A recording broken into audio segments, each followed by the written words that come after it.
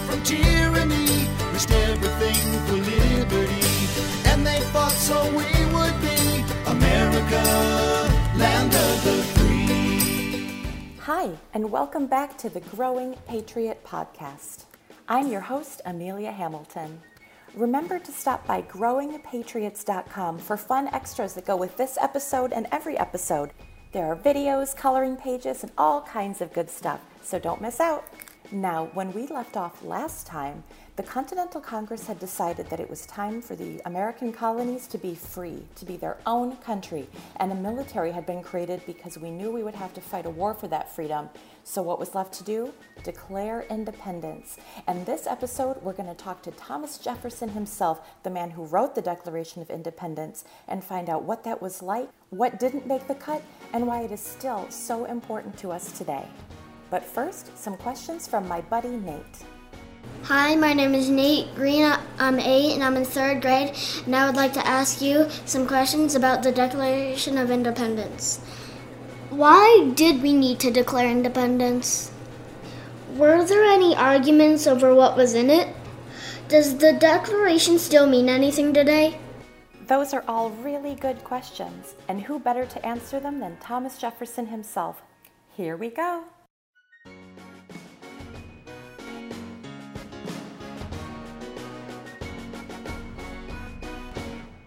Mr. President, thank you so much for joining us today, and welcome to the podcast. Thank you. I always enjoy talking, especially with young people. Great. Well, Nate's first question is a great one. Why did we need to declare independence?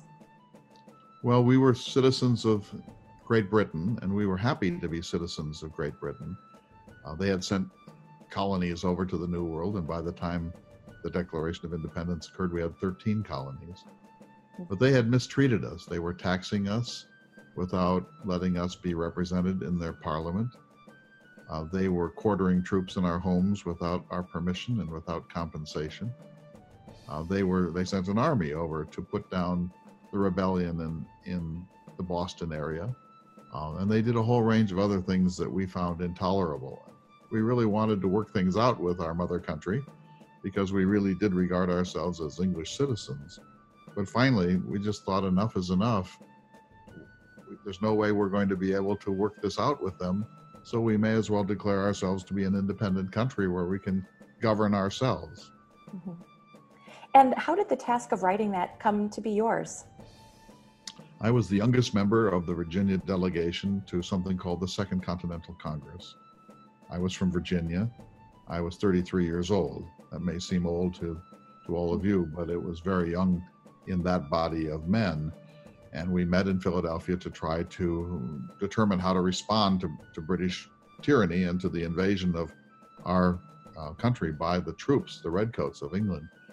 And so it became clear that we were going to have to become independent, but we needed a sort of a statement, a news release, a way of telling the world why we were doing this. We needed to justify our actions. And so a committee of 5 was established in June of 1776. I was one of those 5 people. 2 of the committee men withdrew, and that left Benjamin Franklin, John Adams, and me. And Franklin decided that he would rather that one of the 2 of us do it. And John Adams came to me and he said, Mr. Jefferson, you must write this declaration because you're a Virginian, and that's important, and because you are a better writer than I am, and because John Adams said he was a controversial figure, and if he wrote it, maybe his own, the difficulties that he had presented to other members of the Continental Congress would make the debate harder. And so I didn't really want to do this. I was pretty shy, and I didn't feel that I should have the authority to write for America. But when you're asked to do something like this, you just have to do it. And so I agreed, and then I wrote a draft of the Declaration of Independence in a single afternoon, and then tinkered with it for a week or 2 and showed it to John Adams and Dr. Franklin, and they made some suggestions. But on the whole, it was mine. And we handed it in to the Second Continental Congress on the 28th of June, 1776. And early the next week, they debated it for 2 days before unanimously adopting a version of it. I should say that they changed a lot. in what I had written, and I was a little upset by that because nobody likes to be edited, but I understood that this was not my moment, this was an American moment, and I approved more or less of what they produced on the 4th of July. Now, you talked a little bit about the debate that happened that lasted for 2 whole days. What were some of the things that people disagreed on? A couple of things. First of all, I had tried to be very clear and rational, but at times I became more passionate in my bitterness about the way we had been treated by England. And the members of the Continental Congress toned that down a little. They wanted to make it a little less personal, a little more objective. So that was one part. The other thing is that I had a long paragraph about slavery. And, I'm a slaveholder. Many of the founding fathers were slaveholders, but we knew this was wrong. We knew that a free country can't own slaves. And so I put a paragraph in the Declaration that accused George III, the England king, of perpetuating the slave trade, of keeping it going when we might have wanted to stop it or to regulate it. And I hope that by writing that paragraph, which stretched the facts a little bit, we could start to get out from under slavery, that this would be our first attempt to stop importing slaves from Africa, to stop buying and selling slaves, and maybe even move towards emancipation. And so I thought that this was our first great statement as a nation, and we should make it clear to the world that we understood that slavery was wrong and that we intended to rectify this, I hope sooner rather than later. And so that paragraph, which was the longest paragraph in the entire document, was removed in the end because several members from South Carolina and Georgia said they wouldn't sign it if that attack on slavery was kept in. And frankly, several New England states were a little uneasy too because they were sending ships to Africa. They were involved in the slave trade and they were prospering from it. And so we needed to have a unanimous declaration. We could not have any dissent. We could not have states refusing to ratify. And so reluctantly, I watched that paragraph be removed from the final document. And I think we lost something important in that, because the revolutionary moment doesn't come very often. And when a revolution comes, you have a chance to do all sorts of things that would be very difficult to do on a routine basis. And this was the time for us to address this terrible issue. But we didn't. We postponed a settlement of the problem of slavery. And in fact, it didn't, as you know, occur during my lifetime. It took another half a century before the Civil War put an end to all of that. Yes, absolutely. It took a few more generations to make that right. I'm sorry to see that, because I wrote all men are created equal. And of course, I meant men and women. And I meant everybody, white men and black women and Native Americans and Muslims and Jews and atheists, that every human being, irrespective of the accident of his birth, is entitled to be treated identically in the law. That if there is a God, that God doesn't distinguish between white and black and red, or male and female. He regards every human being as equal. And therefore, natural law must extend to everybody. So this was a chance for us to start to undo this. You know, I have to say, I'm a slaveholder, so I plead guilty to this. I bought and sold slaves all of my life. I own more than 200 slaves. I feel very uneasy about that, but I have to admit it, because history will verify that this was true. So Nate may be thinking, well, how can you really be a lover of liberty if you own slaves? I had to think about that all of my life, and I knew it was a problem. I knew it was hypocrisy, but I also knew that the words that I wrote in the Declaration of Independence would eventually embrace everybody, and that they had a revolutionary potency that would not end with my lifetime. That document would continue to liberate people long into the future, perhaps forever, and that I must simply be patient and wait for the better judgment of our children and grandchildren. Yes, absolutely. So now in the year 2020, in the 21st century, You talked about how your words would have meaning forever. What does the Declaration of Independence mean to us today? Well, it puts every government on probation. You grow up and you realize at some point that, oh, there's a government. There's a city government, there's a state government, there's a national government. And you sort of assume they've always been there. But that's not really true. We create them. They are an expression of the will of the people. The people are sovereign. The people control their own destiny. And the people gather and they produce a government. And in some places it's a parliamentary democracy. In some places it's an aristocracy. In some places it's an oligarchy or a tyranny. In this, our happy nation, we created a republic. And so we constructed that government. And then we ratified the Constitution that created that government. So it's not something that's inevitable, and it's not something that you can't tamper with. So whenever any government becomes oppressive, taxes without your consent, or it overregulates, or it begins to ignore the will of the people, or it violates its own constitutional boundaries, then the people have to step in and take control of their lives again. They have to say stop. And saying stop isn't just rhetorical. It may require muskets and pitchforks and battles. It may require blood. But people have a right to govern themselves, and if they create a government to do it on their behalf, that government must be responsive to the will of the people. And when it ceases to be, then the people have a right and even a duty to rise up and overthrow that government. So the Declaration of Independence is really about the right to revolution. And I think that's absolutely essential. But it also says this, and this is so very important. Every human being is born with rights. Those rights are not granted by the king or by the parliament or by the Congress of the United States or the president. Those rights are inherent. To be human is to have rights. And governments often forget this. In fact, they almost always forget this. And so the people need to keep reminding government, you must realize that the rights come from God or from life itself, not from constitutions or kings. And so when our governments become unresponsive to the needs of the people, then we have to change them. And so that's really the essential argument of the Declaration of Independence. It sort of works like this. Under certain conditions, people have a right to revolution. We feel those conditions have been met in the United Colonies of America. Therefore, we are declaring independence. And that wasn't just a one-time event. It could happen again and again and again in human history. Mm-hmm. But nothing like this had really happened before. This was a big moment.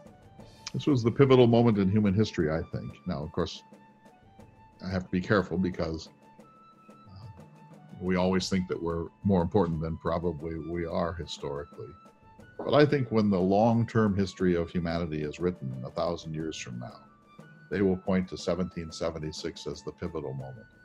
That's the moment when the people of the United States, and then later the rest of the world, demanded that their rights be cherished, and they broke with the habits of the past and started a new round of human possibility. And I think that every subsequent liberation of people, it will take centuries perhaps, will pivot on not only that moment in 1776, but I say this, and I say this, I hope with humility, it will pivot on my document. That anyone else could have written this document.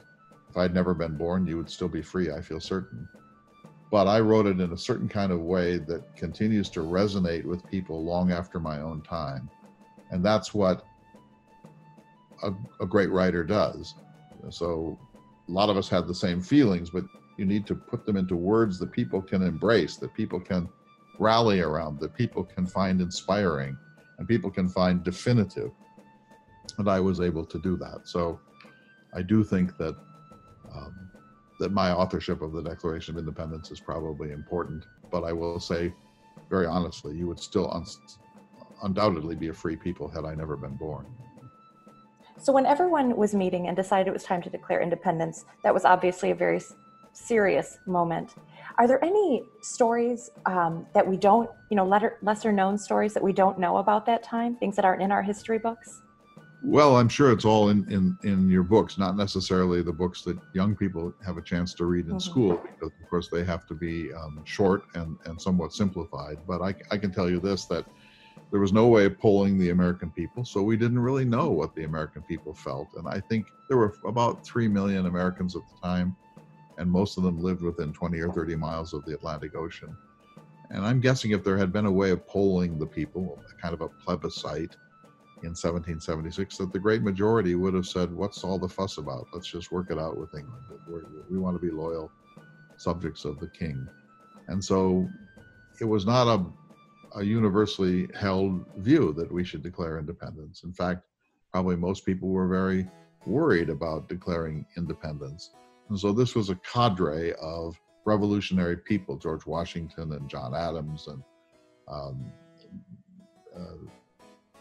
Samuel Adams, and people from my own state in Virginia, including myself, who led this on behalf of the people, but without necessarily knowing quite what the people wanted. So that's one thing. It's Benjamin Franklin who famously said about this that we needed a unanimity. We couldn't have a split vote. He said we must hang together, or assuredly we will hang separately. And so we had to find a consensus. And what happened was that we would have declared independence much sooner had it not been for some conservatives in New Jersey and Pennsylvania and New York and several other colonies who weren't ready. And so John Adams was a brilliant political strategist, and he kept saying we must wait until we have unanimity. We must wait until everyone can get on board with this idea. And people were coming and going from the Continental Congress, and people agonized over this. People realized not only was this a very grave thing to do, but it might have consequences. If the revolution collapsed, and it easily could have, we probably would have been hanged or drawn and quartered or executed in some way, certainly imprisoned, and our estates would have been confiscated and our lives would have been shattered. And so this was not just an event in the history of civics. This was a revolution against the most powerful nation in the world, and we were aware of the gravity of what we were doing. But it was Adams who understood that you don't want to do this prematurely. You want to make sure everybody can agree. And so we waited and waited and waited, and finally it was a unanimous resolution and then a unanimously adopted declaration. So this was his work. He's underrated. I got most of the credit because I wrote that document. George Washington got a lot of the credit because he was the commander-in-chief. John Hancock's name is the largest name on the signing of the Declaration of Independence. He was not a very important person. But the person behind the scenes who was working hardest at all of this was John Adams. And I will say this, for the rest of his life, he felt that he never quite got the respect and the acclaim that he deserved. And he resented some of the rest of us. And even though we were dear friends, in some respects, he resented me. It'd be hard. Absolutely. Now, you mentioned that you didn't know how this would turn out. This was a very big risk that you were taking. And in 1776, communication was very slow, especially across an entire ocean. So it must have really been some sort of scary to send off a document like that and wait to see. Of course. So we didn't know what would happen, but we had some assurance. So number one, George Washington realized that he could not defeat the largest army and the most powerful navy in the world by a direct conflict. That if we got into a pitched battle with the redcoats of England, they would have defeated us because they had power and money and ordnance and guns and ammunition and military training that we just didn't have. And so we were up against a superpower. And George Washington soon realized that he couldn't fight that face-to-face battle or we would be crushed. And so he began to fight small skirmishes to keep on the move, to bide for time, to try to wear Britain down, and to try to wait for the main chance, which eventually came thanks to the French fleet at Yorktown. So that's the first thing, that Washington slowly adopted a very brilliant strategy of how to win the war. And in a sense, you win the war by not losing it. As long as we didn't lose the war, we would win. For the second reason, and that is An island 3,000 miles away can't control a continent. It just can't be done. The supply lines are too long, the distances are too great, the transit time for messages or treaties or troops is simply too huge.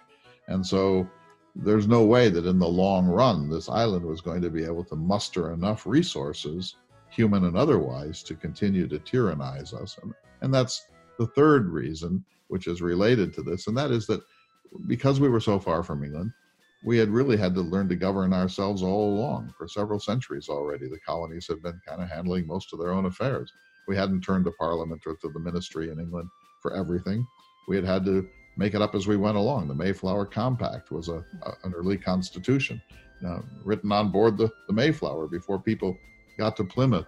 And each colony, in a sense, had to find ways to handle much of its own governance in the absence of sufficient supervision from Great Britain. And so by the time the revolution came, we had already, in some sense, been an independent people for a long time. That's a point that John Adams made, and he was absolutely right. So the habits of self-government had been in our blood for many decades, and really for a number of generations by the time we eventually broke with England. So, Mr. Jefferson, thank you so much for joining us today. I don't want to take up too much of your time, but if you could just leave us with a couple of things, what do we really need to remember about the Declaration of Independence? Well, you need to realize a couple of things. You need to be ready when the moment comes. So, I wasn't just plucked out of nowhere to do this. I was chosen, even though I was young and not very famous, because I was known as a really serious scholar who had read everything, and particularly the books of the Enlightenment, books like John Locke's Second Treatise on Government. And so I had read so much, and I was such a good scholar and writer that when that moment came and they turned to me, I was ready. And if I hadn't done that work, if they had turned to someone like Patrick Henry, who was a very lazy reader, he wouldn't have been able to do it because he wouldn't be prepared. And so for every young person who hears this, I would say just you need to be ready. And the way to get ready is to read, to read more than your teachers ever suggest, and to learn languages if you can. I knew 7, maybe that's too many in your time, but you should know Spanish and you should probably know French. And if you're going to be a scholar, Latin, but you should know another language, certainly. And if you're going to only learn one, it would be Spanish, of course, because we have to share the Western Hemisphere with Spanish-speaking people. So that's number one, is to be prepared, and you don't know when that moment is going to come. And it's too late when the moment comes if you haven't already done the preparation. And secondly, when you're thinking about a question, if it's a very simple thing that happens to affect you at this moment in time, try to take the long view, the universal view. Not just how it affects you in this place at this moment, but how it affects the whole human project. Try to see deeper and to find universal truths or universal principles that you can articulate, because life is everywhere the same. People on earth are all the same in human nature. We all want the best for our children. We want to prosper if we can. We want to be free of government intrusion. Every human being wants the same things. And so if you can universalize your struggle, that's a good thing. For example, the reason that I was the writer of the Declaration of Independence in part was because I was a Virginian, and John Adams rightly understood that the revolution was being perceived as a New England trade rebellion, Massachusetts Bay. And he didn't want our revolution to be misunderstood as a simple little squabble over taxes and tea. And so he wanted to universalize the revolution by getting people from every colony involved, and particularly Virginia, because we were the wealthiest of the colonies. We were the largest geographically, and we had the largest population. And so he did two things. He got George Washington to be the commander-in-chief, a Virginian, and he got me to write the Declaration of Independence, a Virginian. And that meant that nobody could say, oh, this is just a bunch of hotheads in Boston. And so that move to universalize, to find the widest consensus for your point of view is a really important one. And the third thing I would say is that you must have a sense of timing. If we had published the Declaration of Independence a year earlier, it would have fallen flat. If we had published it 3 years later, Britain might have already won the war. You have to know when that moment comes, and you have to be ready, and you have to be bold, but you also have to control your anger. You have to control your rage or your discontentment and put it into language that other reasonable people can understand and get behind. Absolutely. Those are important things to remember. And who knows, one of the kids listening today might be someone to change the world in the future. I believe very strongly that that's true. You know, I had a famous correspondence with John Adams about this, and I said that what we want in America is natural aristocrats. So like in Europe, aristocrats are born. You're born into a famous or wealthy or hereditary family. But in America, it's merit. And so anyone who's listening to me, whether you grew up in wealth or poverty, whether you grew up in a city or in the country, whether your prospects in life have been narrow or whether they have been broad, whether your family has encouraged you or not, whether you're a Jew or a Christian or a Muslim, if you work hard and really concentrate on your dreams, you are as important as any other human being who exists in the United States. And you could be president. You could be a Supreme Court justice. You could be a United States senator. Or for that matter, you could be a philosopher or a poet or a dancer. And they're all worthy things. No one standard fits all. But people should know that merit still matters in America, probably more than in any other place on earth. And you should never forget that in this country, anybody can achieve something if they work really hard at it and stay focused. Absolutely. Well, thank you so much for joining us today. And thank you for the words that started all of this experiment in freedom. I believe that the earth belongs to the living. And so people like Nate and his companions are the future. And I hope that they will handle it with great joy, but with a firm insistence on human rights. Thank you so much. I think they just will.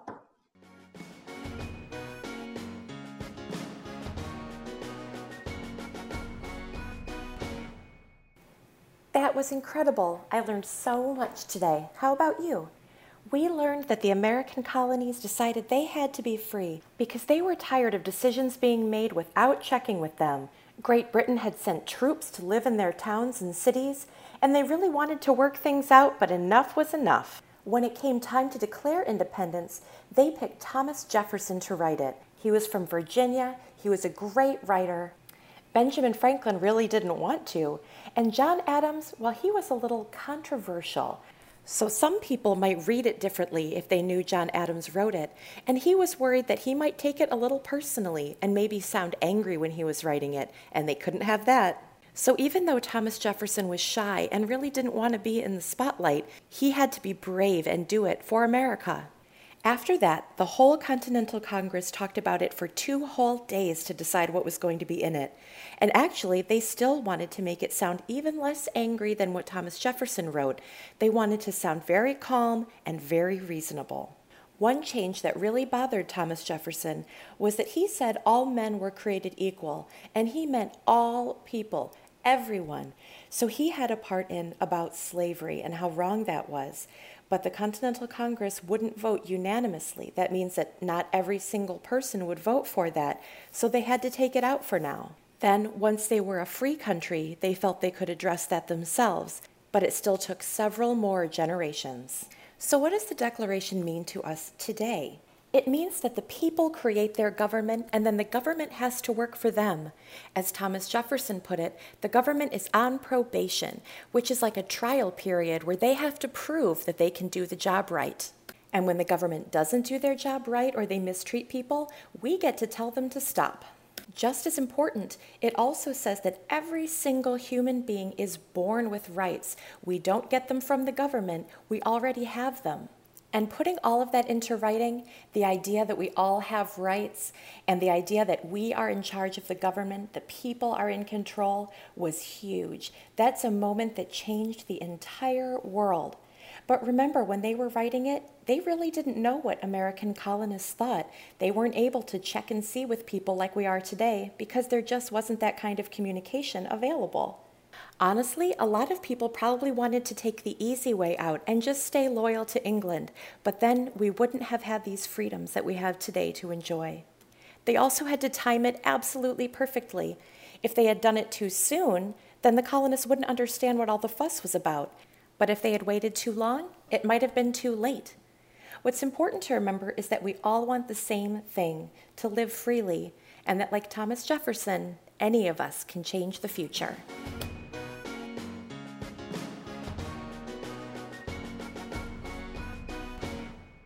I'd like to thank Clay Jenkinson for joining us this week playing Thomas Jefferson. Clay is a humanities scholar, an author, and a social commentator, but he's also the leading interpreter of Thomas Jefferson in the country. He is the voice of Thomas Jefferson and produces the nationally syndicated NPR program, The Thomas Jefferson Hour, which you can check out at jeffersonhour.com. That's it for this episode. Thank you for joining us, and remember you can find us on Twitter, Instagram, and Facebook at Growing Patriots, and visit growingpatriots.com for resources that go with this episode and every other episode. Give us a 5-star rating wherever you listen and share with a couple of friends. Thanks so much. They freed us all from tyranny, risked everything for liberty, and they fought so we would be America, land of the free. Distributed by FCB Radio Network.